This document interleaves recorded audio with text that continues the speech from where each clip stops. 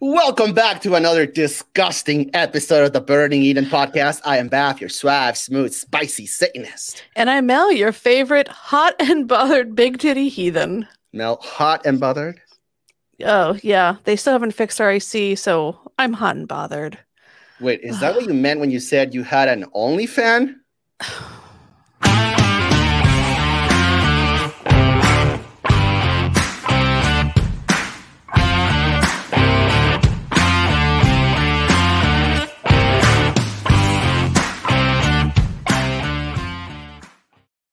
God damn it, no. But that could be a scenario in one of my videos. Getting your AC fixed? Fuck yes. Having AC is sexy as fuck. Don't kink shame me, Baph. If you say so. On today's episode, we have the pleasure of speaking with Christy Burke from TikTok. Hey! Hello! What's up?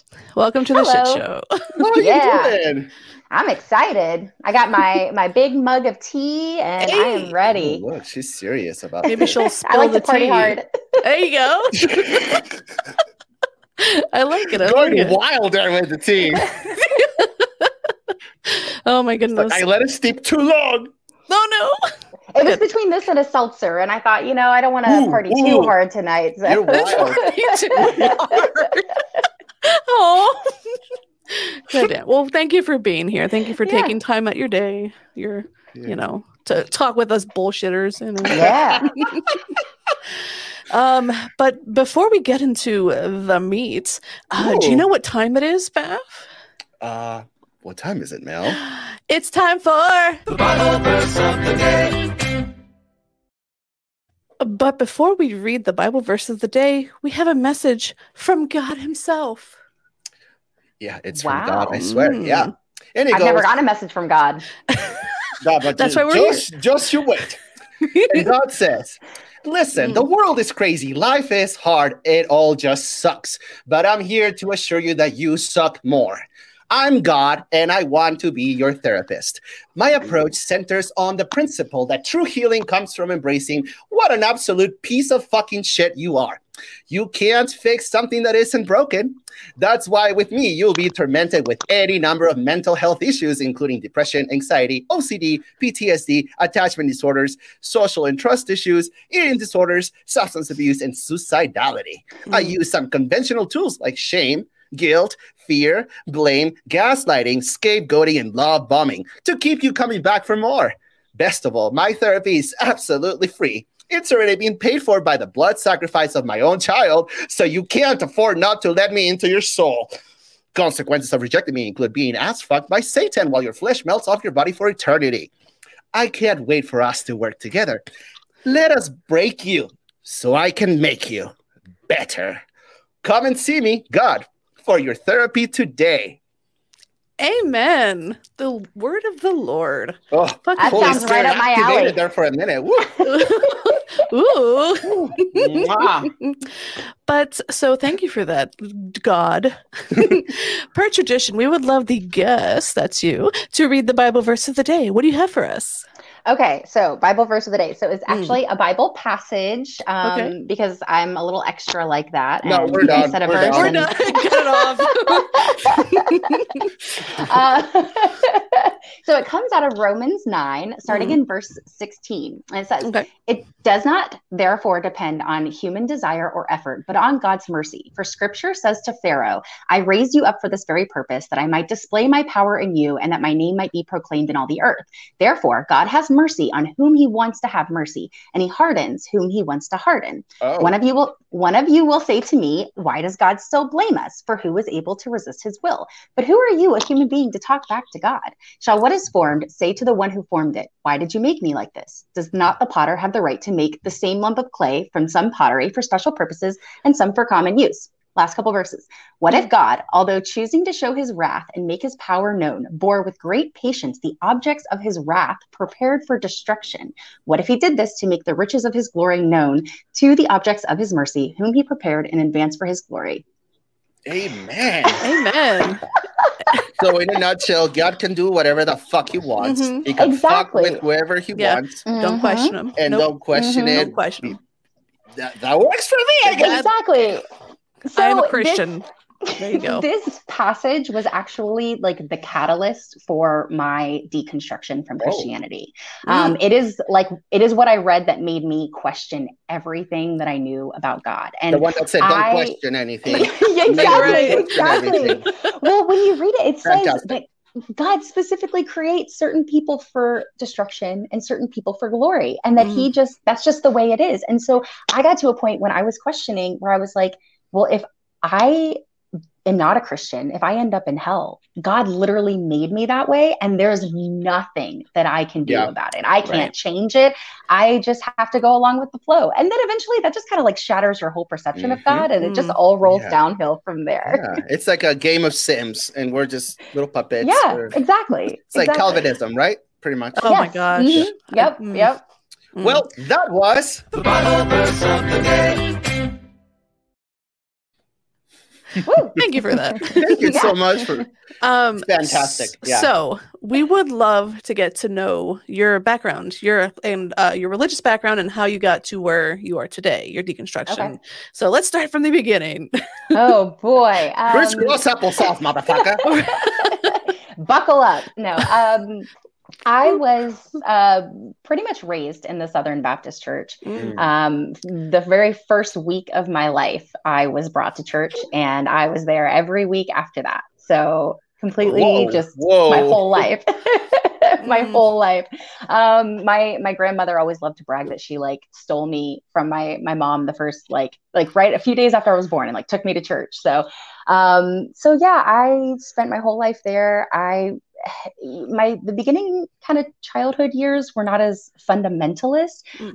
My household was very secular in a lot of ways, and we watched secular movies and listened to secular music and things like that.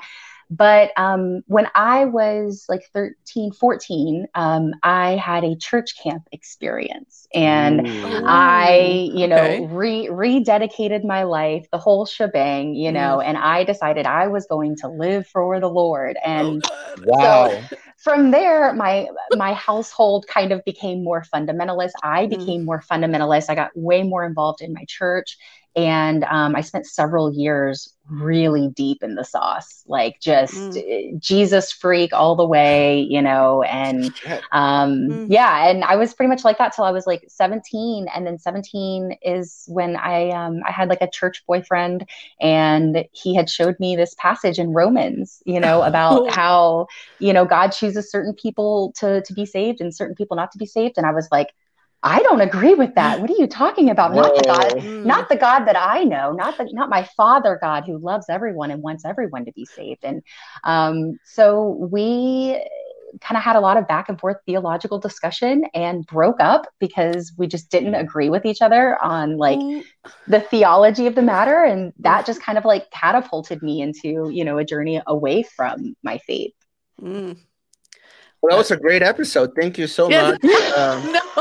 That's a wrap. I love it. Oh my goodness. In short. We literally asked the guest, you can talk as much as you want, drag it for an hour if you want. She takes 4 minutes. I give you a wrap up. Do you have any follow-up questions? The tea hasn't hit yet. It's fine. I fucking love it. Oh my goodness. So you said age 13 that you were in this Jesus camp? Holy shit. Yeah. That's fucked up, it's funny because I kind of went through like a lot of people my age, a little bit of an emo phase when I was 13, Right, so right. Maybe not a little bit, kind of like an all out emo phase. We need to see photos. Okay. Sometime down the road, maybe not public. God, I had I would cut my own hair like every day. I was like cutting my hair. It was so bad. Yes. But I went through like this little emo phase, and I wanted to go to Warped Tour like so bad. And my mother would not let me. Like there was no way she was gonna, send her teenage daughter off to Warped Tour. And So she's like, well, instead you can go to church camp. Oh. You can go with the youth group to church camp. And that was all I had. That was my only option that summer. No. And I got saved. I went to church camp and, and I always believed in Jesus, always believed in God. When I was 5 years old, my parents sat me down and they were like, you need to accept Jesus into your heart. You just need to say a prayer. We need to make sure you're saved. It's that like anxiety that parents get, their kid isn't going to be saved, Right. And so at 5 years old, I said the prayer, I did the thing, and I was baptized. And I remember I was like, at 5? You were baptized at 5? I was baptized at 5 years old. They brought me up in front of the congregation, made me profess. And there was this like old pastor. He was a very old guy. Oh. And he was like holding his hand over my mouth, about to dunk me in. And I am like terrified. And he puts me under and he was so slow about it because he was so old. And I was like panicking under the water, like trying to get out. Oh, no. It was terrifying. But, of course you stand up and everybody claps and celebrates you. And, that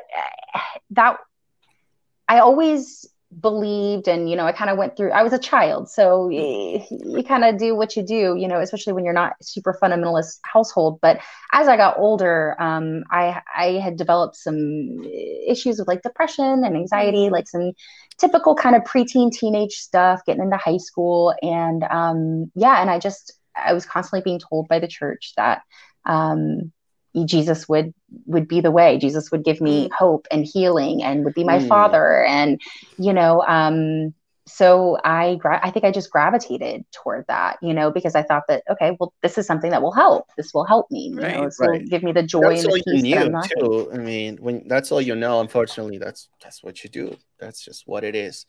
Right. Do you think that, in your opinion, that indoctrinated children at that age is considered child abuse? I do. And it's a very controversial opinion. A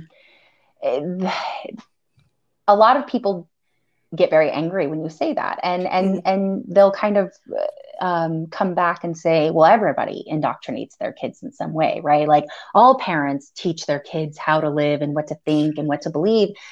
And I don't think that's necessarily true. Right, and I also don't think it has to be true. I think a lot of times people in the church kind of conflate education with indoctrination, especially like they'll say public schools are indoctrinating your children. No, public schools are giving your kids information. Right. And they're saying, learn this, this is how the world works, learn it. They're not hinging their eternal soul on whether or not they believe the information they're being presented. They have to pass a test, but they're not going to like go to hell if they don't believe what they're learning. Right. So they're instilling that fear, that anxiety, that that causes depression when you're getting older. I think that's child abuse. It's psychological damage for sure. Yes. And I think that what's tough about it is that it's a lot of people can do it with the best intentions. And I think they do. I think that my parents, my family had good intentions in their minds. They don't want their daughter to burn in hell for eternity, know? And so they felt like indoctrinating me was the best thing that they could do for me. And so it's that's, I think, why it's so difficult to call it child abuse and just, come out and say it, because it's unintentional. And it's also like this generational thing. And it's like this organizational thing where it kind of comes from the top. The church, starts the abuse and then the people perpetuate it. Right. And so it's like systemic. It's systemic child abuse, like coming from the organization itself.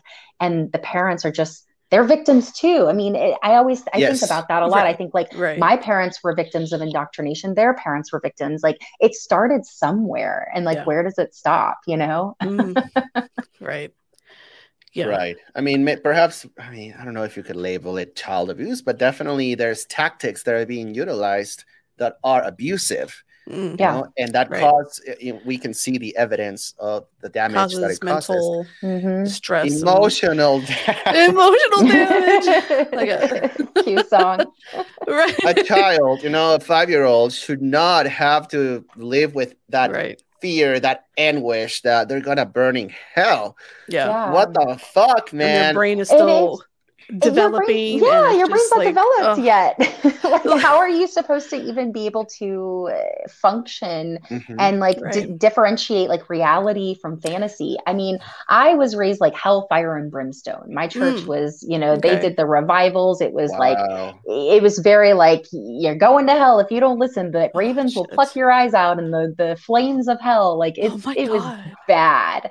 And so and there was always like talk of like spiritual warfare, demons all around, and there's if fighting between spirits, and if you go out into the world, the demons will be waiting to attack you and take you over to Satan's side. And so I'm like, I remember being like 7 years old, 8 years old, and being at this like daycare program, and I had these friends, and we were like we would play pretend, like make believe, all kinds of stuff. But I remember one specific instance, I was like looking around, and I was getting really paranoid that I was like seeing demons or spirits or something. And I started getting like really scared. And so I told my friends, I'm like, hey, there are demons like on this playground, and we have to fight them. And I felt very serious about it. Wow. And I don't know what happened, but like one of the kids told one of the adults, and I got in trouble. Like the adults came to me and they're like, Christy, you can't do that. And they like separated me, and I got in a lot of trouble for like talking about these demons, on the playground. And I was told I wasn't allowed to talk about it anymore.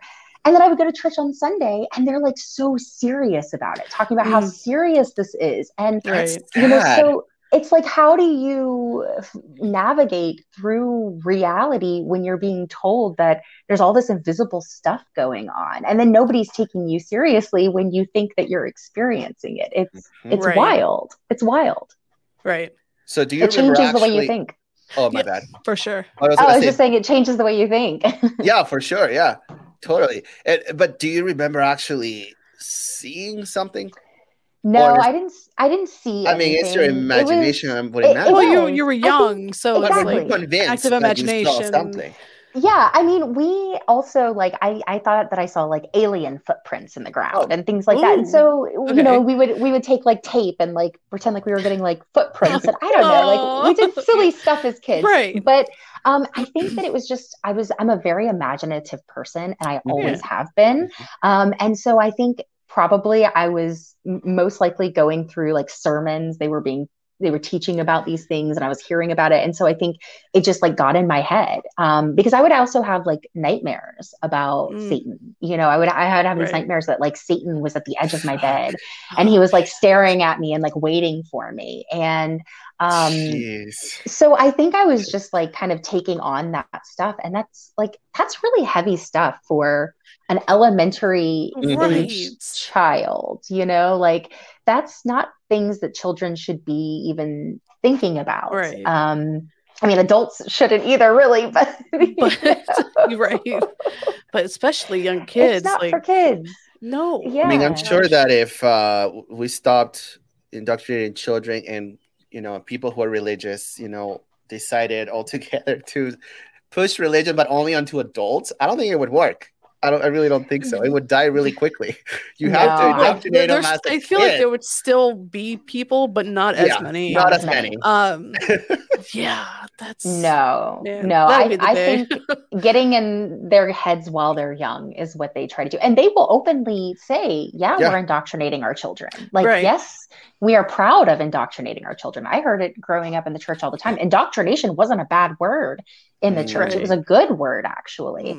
And so they were happy that they were getting into our minds and letting us know while we were young. But again, like I just constantly I go back and forth because I have a lot of anger toward that, for the indoctrination. But I also have a lot of understanding and empathy that these people were also indoctrinated. And I don't know what it is that makes some people break away. Some people decide to stop the cycle and move on, and what makes some people stay. And so I have a lot of, I feel bad for people that are still stuck in that, cycle. There's so many factors. A lot of them have to do with the support system that you have, Yes. You don't have anywhere else to go. What are you going to do? You have to stay. You don't have resources to leave, or you don't have access to information. They're gatekeeping information from you. So then what do you do if you don't know any better? So it's fucking crazy shit. So now that we have the internet, we have YouTube, we have TikTok, we're able to speak out about these things, and people are able to see each other and learn from every experience that people have experienced and say like, oh shit, I'm going through something similar, Say, wait a minute. Yeah. I mean, that's I think how we're going to do it. If we're going to kind of chip away at this issue, this problem that we're seeing, this Christian problem, around the world, but in the United States especially. I don't think it's going to be done by like being hateful and angry, although anger can be a good thing if channeled properly. I think it's going to be just getting out there and raising awareness, sharing our stories, and also encouraging people to ask the hard questions. Like, I feel like the most effective thing we can do is just talk about this, be open and loud about it, share our experiences, and then just get people to ask a lot of questions, because I think that's how people are going to start, breaking away from their faith. We're seeing people leaving the church constantly, like rapidly. And I think it's because people are starting to kind of like, the blinders are coming off, and so many more people are starting to actually speak out. Whereas before, I think a lot of people, well, even now, I think people just feel like outcasts in society when they come out as a non-believer, as an atheist.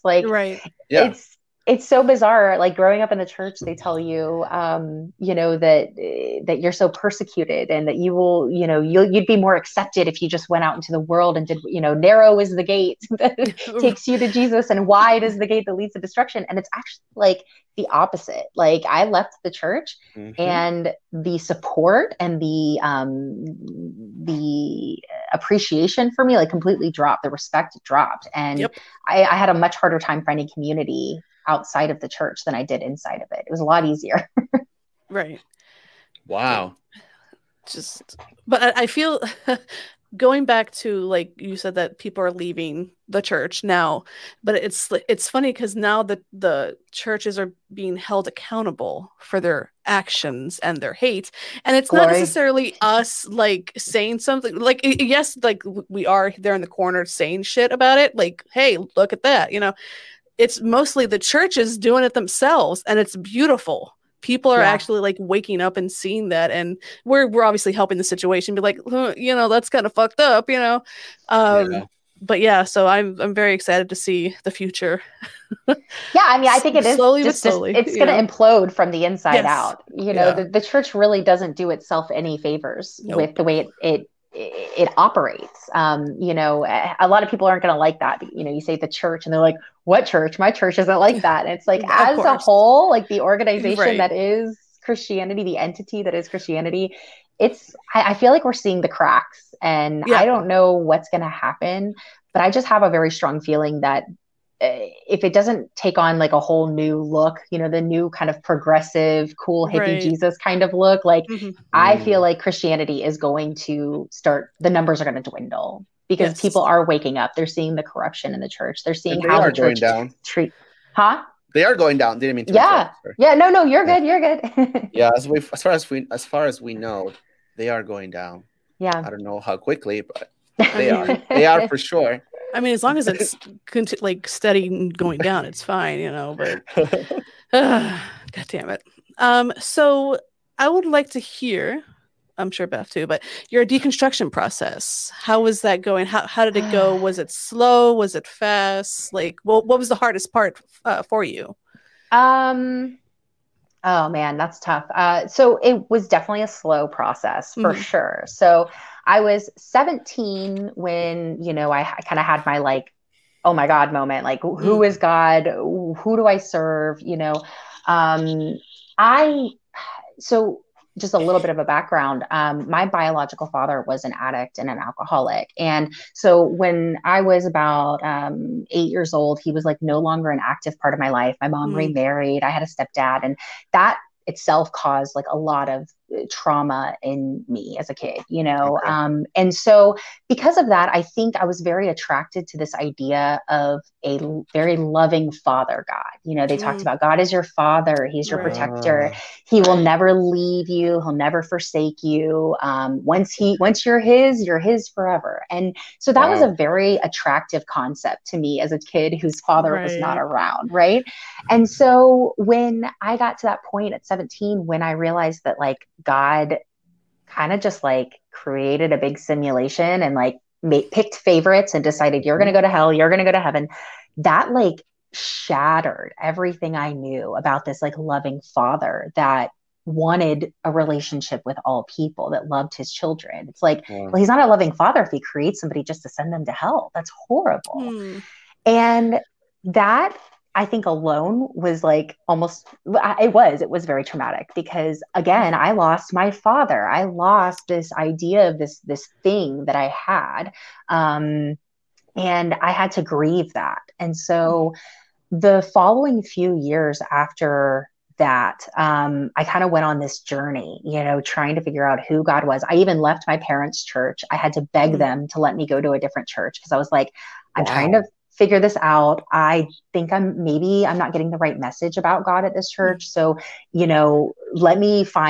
let me figure this out. And so they allowed me to go to a church nearby. And I was like 18 at this point, but I was still living at home. And you know how that goes in the fundamentalist churches, you're 18, but you're still like following all the rules, that your parents give you. And so I had to get permission for them. I went to another church. It was like a non-denominational kind of, cool church. They also like spoke in tongues. They were a little more charismatic than my Southern Baptist church. Okay. So it was very different. But I spent that time kind of gaining a closer relationship with God, but it was also more of an abstract relationship. Like I felt like I couldn't define God. Like I was starting to believe in a God that really wasn't even biblical or aligning with things I was reading in scripture. And I couldn't put away your own God. Yeah. And I couldn't put away that Romans 9 verse, that just, I couldn't put that out of my mind. And so I got to that point where I was like, I am so tired. Like I am exhausted.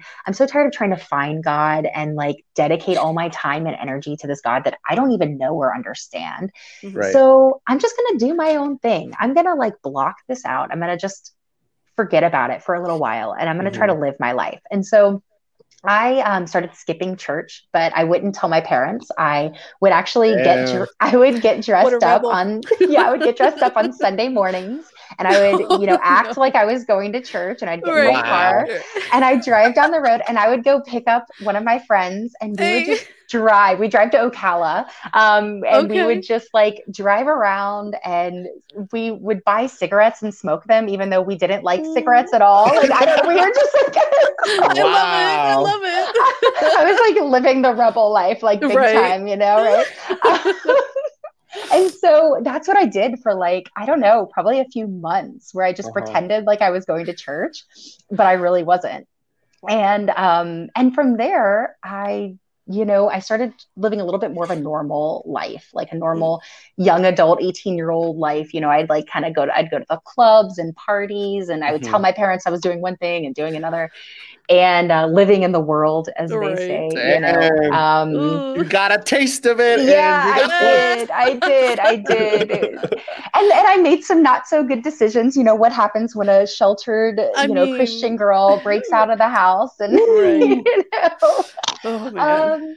So yeah, that happened. And I was 19. And my mom had found out that I was kind of sneaking around a lot. She had gone through like my phone and kind of snooped on me and found out some stuff. And she invited like 15 friends and family members over to our house one day to pretty much spring like an intervention on me, a spiritual intervention. Have a seat. Bibles in hand, tissues, crying, everybody in a circle, and me sitting like, the pastor was there, family members were there, church people were there. It was It was very traumatic, actually. Like it was crazy. It was Right. crazy. And yeah, a lot of shit went down. A lot of stuff happened, and I pretty much decided that day I was going to leave, and I left home. And I had nothing. Like I didn't have anywhere to live. I didn't have anything.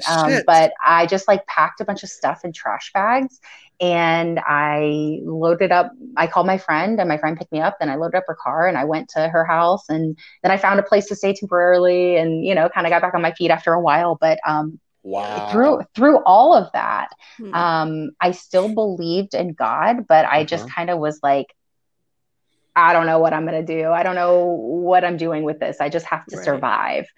So yeah, I just kind of spent some time surviving for a little while, and just kind of put it on the back burner for probably about a year. And then a year later, I revisited the Bible. I started thinking maybe I need to figure this out again. And that's when I also revisited things like the atheist experience and, podcasts on deconstruction, things like that. And I mean, I guess they weren't back then. It wasn't deconstruction. This was like 10 years ago, but people online that were talking about this stuff, Matt Dillahunty, Tracy Harris, and yeah, and that sent me on a whole new journey. Just snowballed. Awesome. Yeah. Well, because when you hear other people, making arguments, and it's not you in your head; you're hearing it from someone else. It starts making sense, right? Mm-hmm. They start deconstructing things or putting things from a different perspective. Yeah, I started watching the Atheist Experience like when I graduated high school, started college, which was like I graduated in 2006. So around 2007, 2008 is when I started watching the Atheist Experience. Long ass time ago.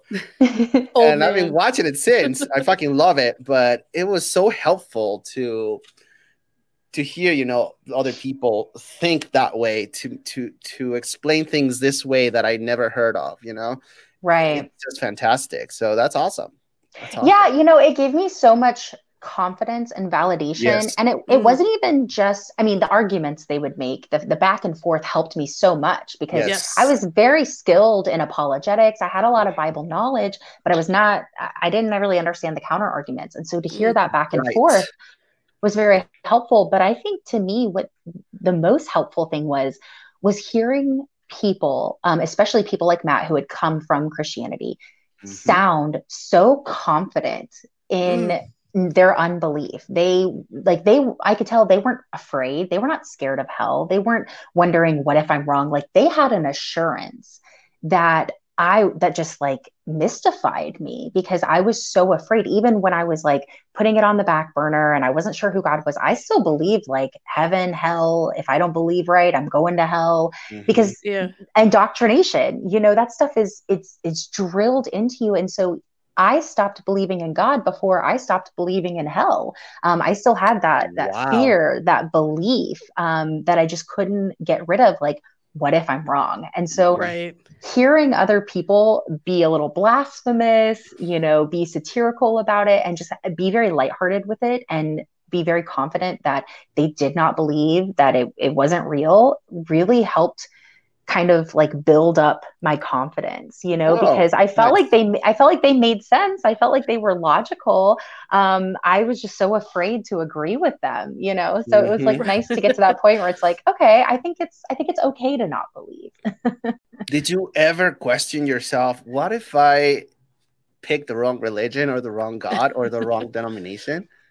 Did that ever happen to you? Oh yeah, definitely. I mean, that didn't happen. I would say that didn't happen for most of like my Christian journey. Like I was always pretty confident. Like I had the right God. I had the right relationship, They all do. Of course, God picked me, Yeah, everybody else is wrong. You're all going to hell. Lucky me, right? I'm so privileged. But so I never had that until afterwards. And then that's why I went to a different church, to try a different denomination, and just to see what else was out there. I didn't try any other religions at first. That just I was so thrown off of religion, but I definitely got into like New Age spirituality right out the bat. And because I was testing, I was exploring, trying to find what worked for me. And then I did kind of look into other religions, but after, a few years, I'm just kind of like, all of this just seems like bullshit. Like one's bullshit, the other's bullshit. It's just like, it's all bullshit. Everybody's making it up. Flavors, yep. This is all just being made up by people. And they're just like saying whatever they want to say and like interpreting it the way they want to interpret it. Like something's not adding up here. The math is not mathing. Right. So how is your family coping with you being a heathen? Not well. Really? I wouldn't know these days. I actually don't talk to most of my family these days. Samesies. So yeah, I dealt with it for years, and I felt like for the first few years that I knew that I was an atheist, that I knew I didn't believe, I did not tell them. I would just tell them that I was like questioning or I was agnostic, and I believe in God, but I'm just trying to figure it out. And they didn't like that answer at all. Of course, but they dealt with it. Then when I realized, okay, I'm an atheist, and I was outspoken about it, that took me several years to do. Of course, that killed them. I mean, that just killed them. They hated it. And it's mainly like my mother and my grandmother, they're kind of like two peas in a pod, and they're both very religious women. And so, and the rest of my family, I have a very big family, aunts, uncles, cousins, they're all very religious. And I'm the only atheist in my family, like the only one. And so they had a tough time with that. And the final straw for me was a couple of years ago. It's been about 2 years now. I posted something from like the Satanic Bible about it was on Facebook, and it was about how you shouldn't make sexual advances toward people if they don't want it. Like basically get consent, before you, right? That's a pretty good passage. Something the Bible couldn't say, Fuck right? Yeah. And so I posted that on my Facebook, and I didn't provide any commentary. I just posted it, And my mother texted me, and she was like, do you post things just to hurt us? And I was like, what are you talking about? She's like, that Satan thing that you posted on the internet, you just posted that to hurt your family. And, I was like enraged, like I was like seeing red, and I had dealt with these accusations so much and gotten so used to them. And I finally got to the point where I was like, you know what? No, I am done. I'm not apologizing. Yes. I'm not sorry. Like, if this hurts you, that's not my problem. It's your problem. Sounds like and that was it. I was done. So there was a little bit of back and forth after that. It didn't go well. And I said, bye, I'm done. And not too long after that, I moved to Costa Rica and got on TikTok and started being outspoken about Costa Rica. Wait a minute. Yeah. By yourself? No. With your partner, then? With my husband. Yeah. Okay. So we spent the last year living in Costa Rica. We moved back here at the end of the year in the wintertime. Yeah, I know. It's a long story. But is he from Costa Rica? No. He's from here. We had never been to Costa Rica before, but we were both like in a really like weird place where we just were unhappy, and I had just cut all of my family off, and I was like in a really weird place. I was really depressed. I mean, obviously, and it's like just a lot of like mental health issues, and we're both like, we need to change. Like, we got to do something big. We got to just like make a big change. And so we decided like it took us like 2 months to like make the decision. Okay, we're moving to Costa Rica. Crazy. And we sold everything. We like sold all of our stuff, and it took our 4 cats and moved to Costa Rica, and spent a year there and just healed. Hey, like, did you learn Spanish? A little bit, un poquito. That's fucking awesome. I wish I kind of want to do that now. It was awesome. I don't know if I would recommend it, but it was honestly a great experience. It was a great time to heal.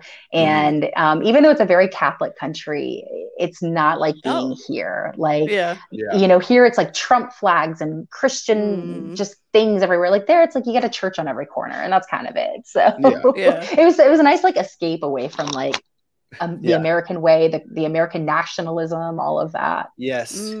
Much needed. Yeah. And then you came back to even worse. Yeah, I know. Like, what, an abortion? Fuck you. I left the day after the insurrection. We were on our plane leaving. So we were like leaving like right as everything was going down. You got the way that's a dumpster fire? Shit. Wow, that's nuts. Later, y'all. So how did you find a place to live when you got there? Or did you stay at a hotel? Airbnb. Holy okay. Yeah, we just stayed at Airbnbs. We moved around 3 times. Wow. And so we spent a few months here, a few months there, and and we with 4 cats? With 4 cats, yeah. And how did you do that? How did you manage that? Oh my god! To fly with the fucking holy cats. Shit! Oh my god! So it costs more to fly our cats to and from Costa Rica than it costs for us to move ourselves. Wow. But it was worth it. It was worth it. Yeah, there you go. That's a life experience that, I'm very jealous of. Life's short, do crazy things. Yes, I agree. To Scotland I go. Yes, do it. Oh my goodness. So back to the deconstruction process really quick. You were saying that at some point you stopped believing in God before you stopped believing in hell. Yeah. How did you get over that belief in hell? What was something that helped you? I think so. I became very introspective when I left the church, because growing up in a fundamentalist circle, especially, it is like a sin to think about yourself, to focus on yourself. Anything that glorifies yourself or seemingly glorifies yourself is a sin. And so I was not a very introspective person. I was not someone who really like thought about my feelings, and like actually acknowledged them. And so when I left the church and I kind of dropped my belief in God, I did like this journey of self-exploration, asking myself a lot of questions and journaling and things like that. Wow. And through that process, I started to kind of ask myself, like, how do I feel about God, about heaven and hell and this whole process? Like, what are my thoughts? I'm allowed to have an opinion, Right. And so when I thought about like hell and that whole process, like, first of all, it was like, well, if Romans 9 is correct, then I'm just screwed anyway. It doesn't really matter. This is all in God's hands. I don't get a say. Right. But if by chance God is real, and if by chance he is love, he is goodness, he is kindness, he is compassionate, like he is all the things that the church wants him to be and says that he is, then he understands where I'm at. Like, he understands I am genuine in my search, that I have done everything in my power to, I've literally tried my best. He knows me. Like, if he's omniscient, if he can hear my thoughts, he can see inside, that he knows what's going on in here. And I know that I'm being genuine. I know that I have pure intent and that I just want to do the right thing. I don't want to screw up. But I have a lot of questions and they're not being answered. And so if he knows that, like, there's no reason he would ever punish me for not finding him when I was genuine, And so I kind of just went through that thought process and started kind of reframing, this whole concept and how I approached it, and realizing that any God that would punish someone for unbelief, for not believing, is not good in any capacity. I don't care how you spin it. I don't care if you say might makes right and he's God and he can do whatever he wants. I don't care. Fine. If he's God, he can do whatever he wants, but I don't have to agree with it. And I don't. Right. And so that's kind of the process I had to go through. But I was scared of going to hell for years, after I left the church, after I lost my faith, just because I just always had that question at the back of my mind, like, what if I'm wrong? And it's so funny because, you don't really ask yourself, well, what if I'm wrong about other religions? What if, like, because you're not really, all of that's just like, duh, like, of course that's not real. And so I started to take that approach to the Christian belief. And over time, it just became nonsensical. It just became like, this doesn't make sense. And it seems like a control tactic. It seems like a tactic to make people afraid. And when you can recognize it for what it is, it's a lot easier to overcome the fear of it. And there's different versions of everything, there's denominations, and some say that it's only by grace, some say by belief, by your actions. I've been told before, even if you're an atheist, God knows that you're trying, you can still go to heaven, I'm like, then what the fuck is the point of pretending to believe if you can still go to heaven? And why would I want to go to heaven with people like you? Right?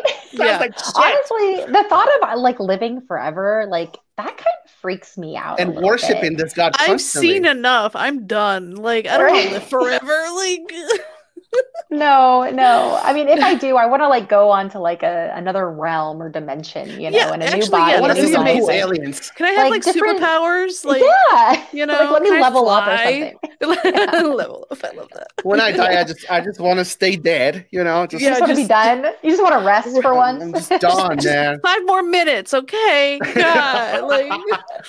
I go like back and forth. Like sometimes I'm like terrified of dying, and the thought of like being gone forever, like it makes me kind of sick to my stomach. But then when I think about like living forever and like never being able to stop it, like I always say, like never being able to get off the ride. That like you think about it that way, and it's like I don't want that either. So and you have to watch all the people you love die. You know, like if they're not like immortal too, like what the fuck? No, I don't want to go. No thanks. I'm good. I guess I can't just be pleased either way. I know. You can't please me, right? Well, in a nutshell, heaven is the whole fucking concept is like we need to worship this God in order to go to this other realm when we die, so we can continue to worship this God. Like, what kind of fucking why does God need all of this praise? Egotistical, self-centered asshole? What the fuck is this? I just don't know what he does with all this praise. Like, does he have like a meter? Like he has a praise so kink. Much praise. Okay, God has a praise kink. It's like, oh yeah, praise me. Oh, right. I just imagine him with like one of those little like thermometers that you like color in, as you're like fundraising. The fucking butter. And like when he doesn't get enough praise for the day, he like throws a big tantrum and like drowns the whole world. Like, like or hides your keys. A frowny face sticker, like like 0 stars. Like, God damn it. I love that. Since leaving the religion, is there anything you actually miss from it? Yeah, definitely. I would say that I miss the community, like the the unconditional community too. Like as long as you're a believer, as long as you are, trying to follow God and believe, it doesn't matter what you do. It doesn't matter how much you mess up. It's like, oh, well, God will forgive you. You have that kind of like unconditional support unless you're no longer a believer. And then it just cuts off. But yeah, I miss like Wednesday night potlucks, and I miss having groups of people that I could just like get together with on the weekends, and we'd play cards and talk about things, like minus all the Bible study stuff. That was really nice. Just having like these instant friends and support system and I mentors, people that I looked up to that would give me advice and, be there for me. I don't have that anymore. And not only do I not have that, but I also don't have a lot of family members that I have. So leaving the church has been very lonely. I'm very thankful. I have my husband. I have a great best friend. I have a very small kind of group of people that I'm very thankful for, but I definitely miss that sense of community. And you can't really find that, especially like I live in a very rural area. You know, there's not any kind of a secular or atheist meetup group or anything within 100 miles of me. And so you don't get that when, you know, and I think it keeps a lot of people in, a lot of people that are questioning and doubting. I think a lot of people get trapped because they like realize that if they leave, they are on their own. They've lost everyone. Like the cults, like Jehovah's Witnesses.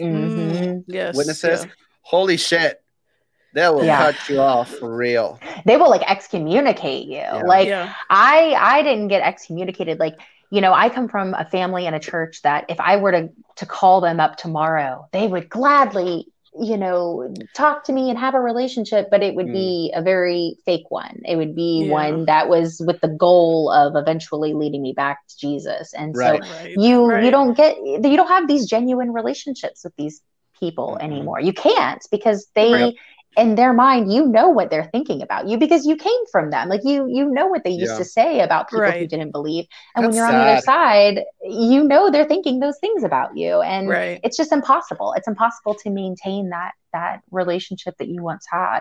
And that really sucks. And I hate it for people. I hate that people have to go through this when they leave the church and feel so alone, and that it keeps so many people from actually leaving. Right. Like whenever Christians say, "Oh, I love you," or "We love you," you know, like, no, you don't. Christian love is the fakest fucking love that I've ever experienced. And it's like, I can see it coming from a mile away. Y'all are fake motherfuckers, just like your God, you know? Oh, it's so, it's creepy. First off, you know, it's, well, you have us. I have built a really cool community. I've met so many people through TikTok, and like I never thought that I would actually be connecting with so many people that think like I do. You know, it's very comforting. Yes. Have you been banned yet on TikTok? Not She's too yet. Nice, Mel. She's too nice. Yeah, you're right. No, I did get a video. I can say it here. I find myself like censoring myself a lot, like when I'm not on TikTok. I posted a video the other day, and within like, I think it was like 5 hours, it had gotten like over 100, I think it had like 110,000 views. Like it was soaring, right? Nice. Soaring. And it was a video where I was talking about like problems that I had with God. Like somebody's like, "What's your problem with God?" So I was just like making a list of like, you know, like my problems with God, like mosquitoes and women giving birth and things like that. But I said in it, most of his followers are jerks. And I got reported, and they took my video down. God, I saw the video; it's fantastic. Yes, I was gonna ask you, like, what's your problem with God, Christy? Come on. You can tell us now the same list if you remember. Yes. Fuck you, God. What is it that you said? Mosquitoes, brain cancer, genocide, infanticide, cursing Adam and Eve for eating a piece of fruit, yes. Killing everyone in a worldwide flood, you know, because he didn't like the way they turned out. He killed his own son. That's not very nice. Don't do that. Don't kill your own kid. Don't kill your kid. Come on, God. Don't fuck your dad. Don't kill your kid. God. Don't come outside your dead brother's wife. Right. Don't just. But slavery is fine. Slavery. Dashing the baby's heads against rocks. Okay. Oh, we love that. We love that for us. You know. Mosquitoes. What the fuck? Right. Why mosquitoes though? Come on, guys. Like, what is the point? Come on. That one pisses me off. So they're like intelligent design, and I'm like, they literally go around sucking our blood.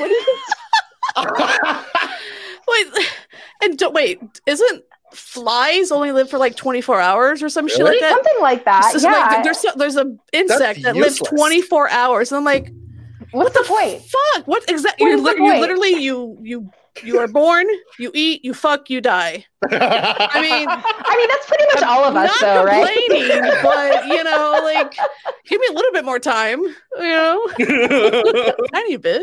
Honestly, that sounds like a nicer life than like, you know, just like eat fucking working and then dying. You know, at least flies on work. Just take out the work and hell, man. That's a good life, actually. God damn it. I fucking love it. Have you experienced any crazy shit for being a woman and a non-believer? Ooh. Any personal attacks on that? On TikTok, I mean. On TikTok, for being a woman and a non-believer, Mm-hmm. I mean, they love to call me Jezebel, which is I like that a lot. This one girl once told me I had Jezebel vibes, and I'm like, that's got a nice ring to it. That's I like compliment. that. Like, hell yeah. But no, I not really. I mean, they kind of, I get mansplained a lot, and that I hate. I hate it. Like I do lives a lot, and like men love to like just get on live and just like preach about like the Bible, and I'm like, dude, I've heard this a million times. Like, let's get to the point, you know. But right. You know, I don't know. I think we all get hate. Woman. It's fine. Yeah. Like, what do you know? I'm deceived by Satan. I'm working for my father, Satan. So, you know, what can you do? Yeah. Well, Mel, do you know what mansplaining means? It's gay. Fuck you. Are you going to explain it to us? Yeah. God damn it.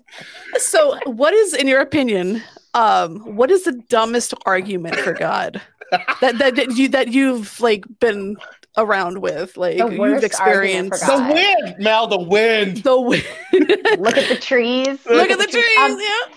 Honestly, I think look at the trees is a better argument than what if you're wrong, Pascal's wager. Like that to me is like, if you just think about that one for more than like 3 seconds, you'll realize that is like the dumbest, like most fallacious reason to like believe in one specific God when like there are like tens of thousands of concepts of God out there, you know, like what if you're wrong about like the great glitter blob in the sky and you know the glitter blob? Or Hinduism has been around for thousands and thousands of years. Yeah. Right. Before Christianity. So or what if you're wrong about the specific Christianity that you're in? What if like Mormons are right and you're a Southern Baptist? Yes. Like you're just screwed. You're fucked.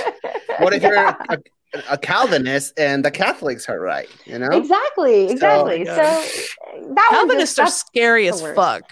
Like, I don't know if you've ever like holy shit. My boyfriend, when I was 17, the one that like got me onto Romans 9, he was a Calvinist and I was not. And so that sent me on a whole big loop. And, you know, people are always like, oh, you fell for the false doctrine of Calvinism, you know? Wow. Of course it's a false doctrine. Of course. Yeah, right. But they're not real Christians. I think that Calvinism is the most logical conclusion you can come to. Like if you're going to be a Christian and you're going to believe in this all-powerful, omniscient God, you have to believe that like there's no free will and everybody's just like along for his right. You have to. Like that's just logical. Like I have more respect for the Calvinist. There's been a lot of people defending slavery on TikTok lately, and it's fucking crazy. Oh God. Well, I mean, they defend. Honestly, they defend like all kinds of crazy stuff, like killing kids. I've had multiple people tell me that they would kill a kid if God told them to, and I'm just like, how do you even go about that? I don't even know. People who were trying to talk to me about morality, like trying to tell me that I don't have a moral. Where do you get your morals, ma'am? Right. Where do you get your morals? You would kill kids and enslave people for God? Like, okay. You get your morals from the Bible? Like, have you read the Bible? Answer is no. They have not. No. No, they just use their pastor like an audiobook. That's like a Cliff Notes. Like fucking. It's literally what it is. Yeah. Yep. They really only hear the pastor and go off of that, and that's it. They trust what that person is interpreting. Yeah. Oh my goodness. So, is your husband an atheist as well? Yeah, he okay. is. Nice. We met when I like right after like my intervention and I left home. Shit. Like we met like a month after that, and he was an atheist. He always had been. He never really believed in God. He was like a rebel. He was one of those punk rock kids in school that would get sent to the principal's office because he didn't say the Pledge of Allegiance. So he was always a rebel. And then he met me, like this questioning, former Christian girl, and the rest is history. Oh, I love that. That's so cool. Good for you. How long have you been married? Well, we have been together for 12 years and we've been married for 3. Oh. So yeah. Awesome. I like it. Fuck yeah. So one final question for you. Okay. What is your advice for the person who is newly deconstructing? What advice would you give them? Just run fast away from all of it as fast as you can. No. But more seriously, I would just I would say to never be afraid to follow the questions wherever they lead, and to not be afraid of asking those questions in the first place. And as a follow-up to that, I would say that if, because typically somebody who's newly deconstructing, they don't know what to believe about God. They don't know who God is. They don't, know what they think about him. And I would just say, if God is good at all, if he is understanding, if he is supreme, he's not going to be angry at you for asking questions and for being rational and using the brain that he gave you to come to conclusions about your reality. Right. And that should be really all anybody needs to keep in mind. And then just live from there. Be authentic. Do your thing. Oh, yeah. And somebody asked me, what would be good evidence for God that would convince you? I tell them, well, God knows what will convince me. Literally. Literally. Yep. It's up to He him. knows what he would have to everything, do. right? Exactly. So, you just have to go outside. Okay, I don't know. I know Baph, you know this, but Christy, fucking a Christian told me that, okay, all you have to do is just pray and ask. So I did that, right, on the on video, and then I'm like, nothing happened. They literally told me that I have to go outside of the four walls that I was in because God can't hear me, I guess, through the walls. God's greatest weakness is walls, but whatever. Oh, that is so creative. Chariots made out of iron. I fucking love it. I love it. Iron chariots as well. Iron chariots, I was always told that it was my sin blocking me. I didn't realize it was the walls. It's that ugly curtain that you have. The sin curtain. Oh my god. Well, thank you so fucking much. You are awesome. Yes, I'm so glad we got to talk to you finally after how long we've been trying to fucking get you in. Yeah, this was so last fun. year. Last year. Yeah, she was in Costa Rica. Okay, shut the fuck up. I had no internet connection then. Yeah. Fucking nuts, yo. So where can people find you? You can find me on TikTok. It's my name, Christy Burke, Christy.Burke, actually. And YouTube. I'm on YouTube now. So if you look me up, Christy Burke. Christy Burke on YouTube. I just posted my first few videos over the last couple months. But I hope to transition because TikTok is very unstable. I don't like the algorithm. I don't like being a slave to it. It's there's a lot of weird stuff going on with TikTok. So I'm going to try to move over to the YouTube scene and do more videos there. So maybe preview your videos on TikTok. Be like, so that people... go over here, I've done it a couple times, but the algorithm gets really angry whenever I do anything related to YouTube. You have to be very creative. The tube of views, you can't say YouTube, I learned that if I say it starts with a Y and ends with an E, that's what I have to say. And the algorithm hasn't caught that yet. Yeah. Starts with a Y and ends with an E. Maybe I need to start doing that because my videos are not getting views. Like they get stuck at 200-300, I swear. Yeah, honestly, that's been happening with a lot of people lately too. It's fucking bullshit. It's been some weird, funky stuff going on, and I just feel like you have to be like a slave to the algorithm, and I just don't like it. So get a sense of yourself and just like. And I don't do trends. I can't say jerk. Do the dances. I can't say jerk. Yeah, I don't dance either.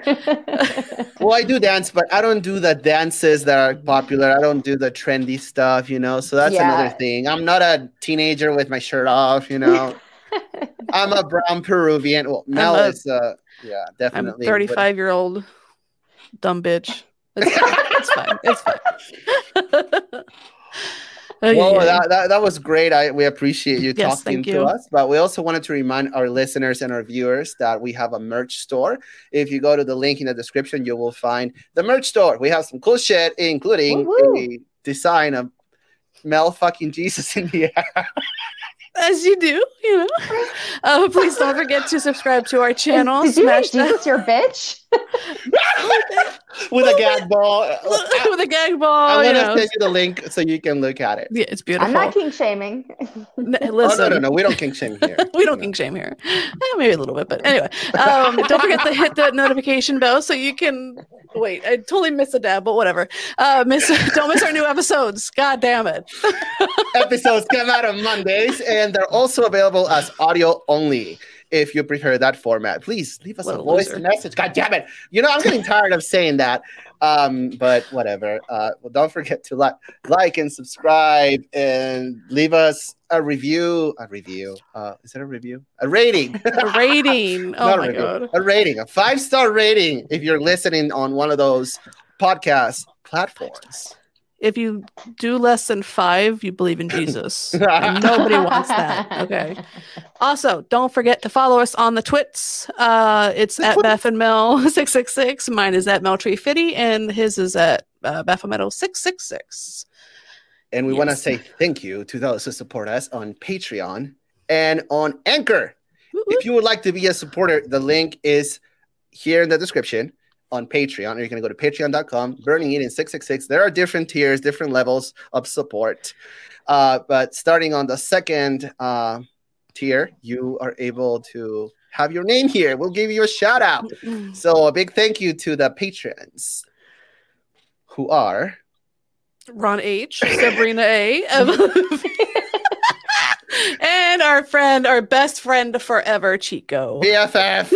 BFF. And also a big thank you to those on Anchor who are Robin and William. Thank you so fucking much. We love you.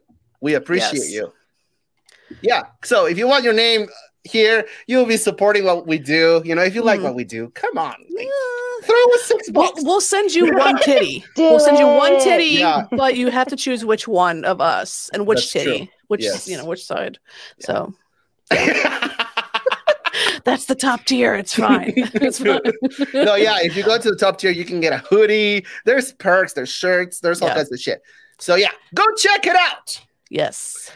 Oh, and last but not least, we always want to give a big shout out to Recovering from Religion, which is an awesome organization that provides support to those who are deconstructing from their faith. They provide a network of support. They do forums. They also have the Secular Therapy Project, which is an amazing registry of secular therapists. So if you're looking for some mental health, I think after my dream, I'm going to have to use that. You're going to need it. I'm going to need it. God damn it. So go do that. Go do that. Yes. Other than that, any last words? Nope. This was fun. Kristen, you are fucking awesome. She lies. It's fine. We are She's friends in real life, okay? In IRL. Yes. Are you going to be able to go to the Atheist Convention in Phoenix? When is that? Easter weekend. Easter weekend of next year. Oh, next year. I don't know. Maybe. I might. Maybe. We'll see. It's in Phoenix, Arizona. Everybody's like, why? Why? Nobody likes Arizona. Maybe. That'd be hot as fuck. It would be. I know, right? I know. That's why I'm like, I don't know. Do I really want to go to Arizona? Swamp titties. But what's cool is that, you can come say hi to us at least. Well, I don't know if I hope to. I will. We'll see. I'm not much of a planner. Put it in your calendar. Okay. All right, then. All right. Until next time. And that is what the Lord wants. Amen. Amen. Amen.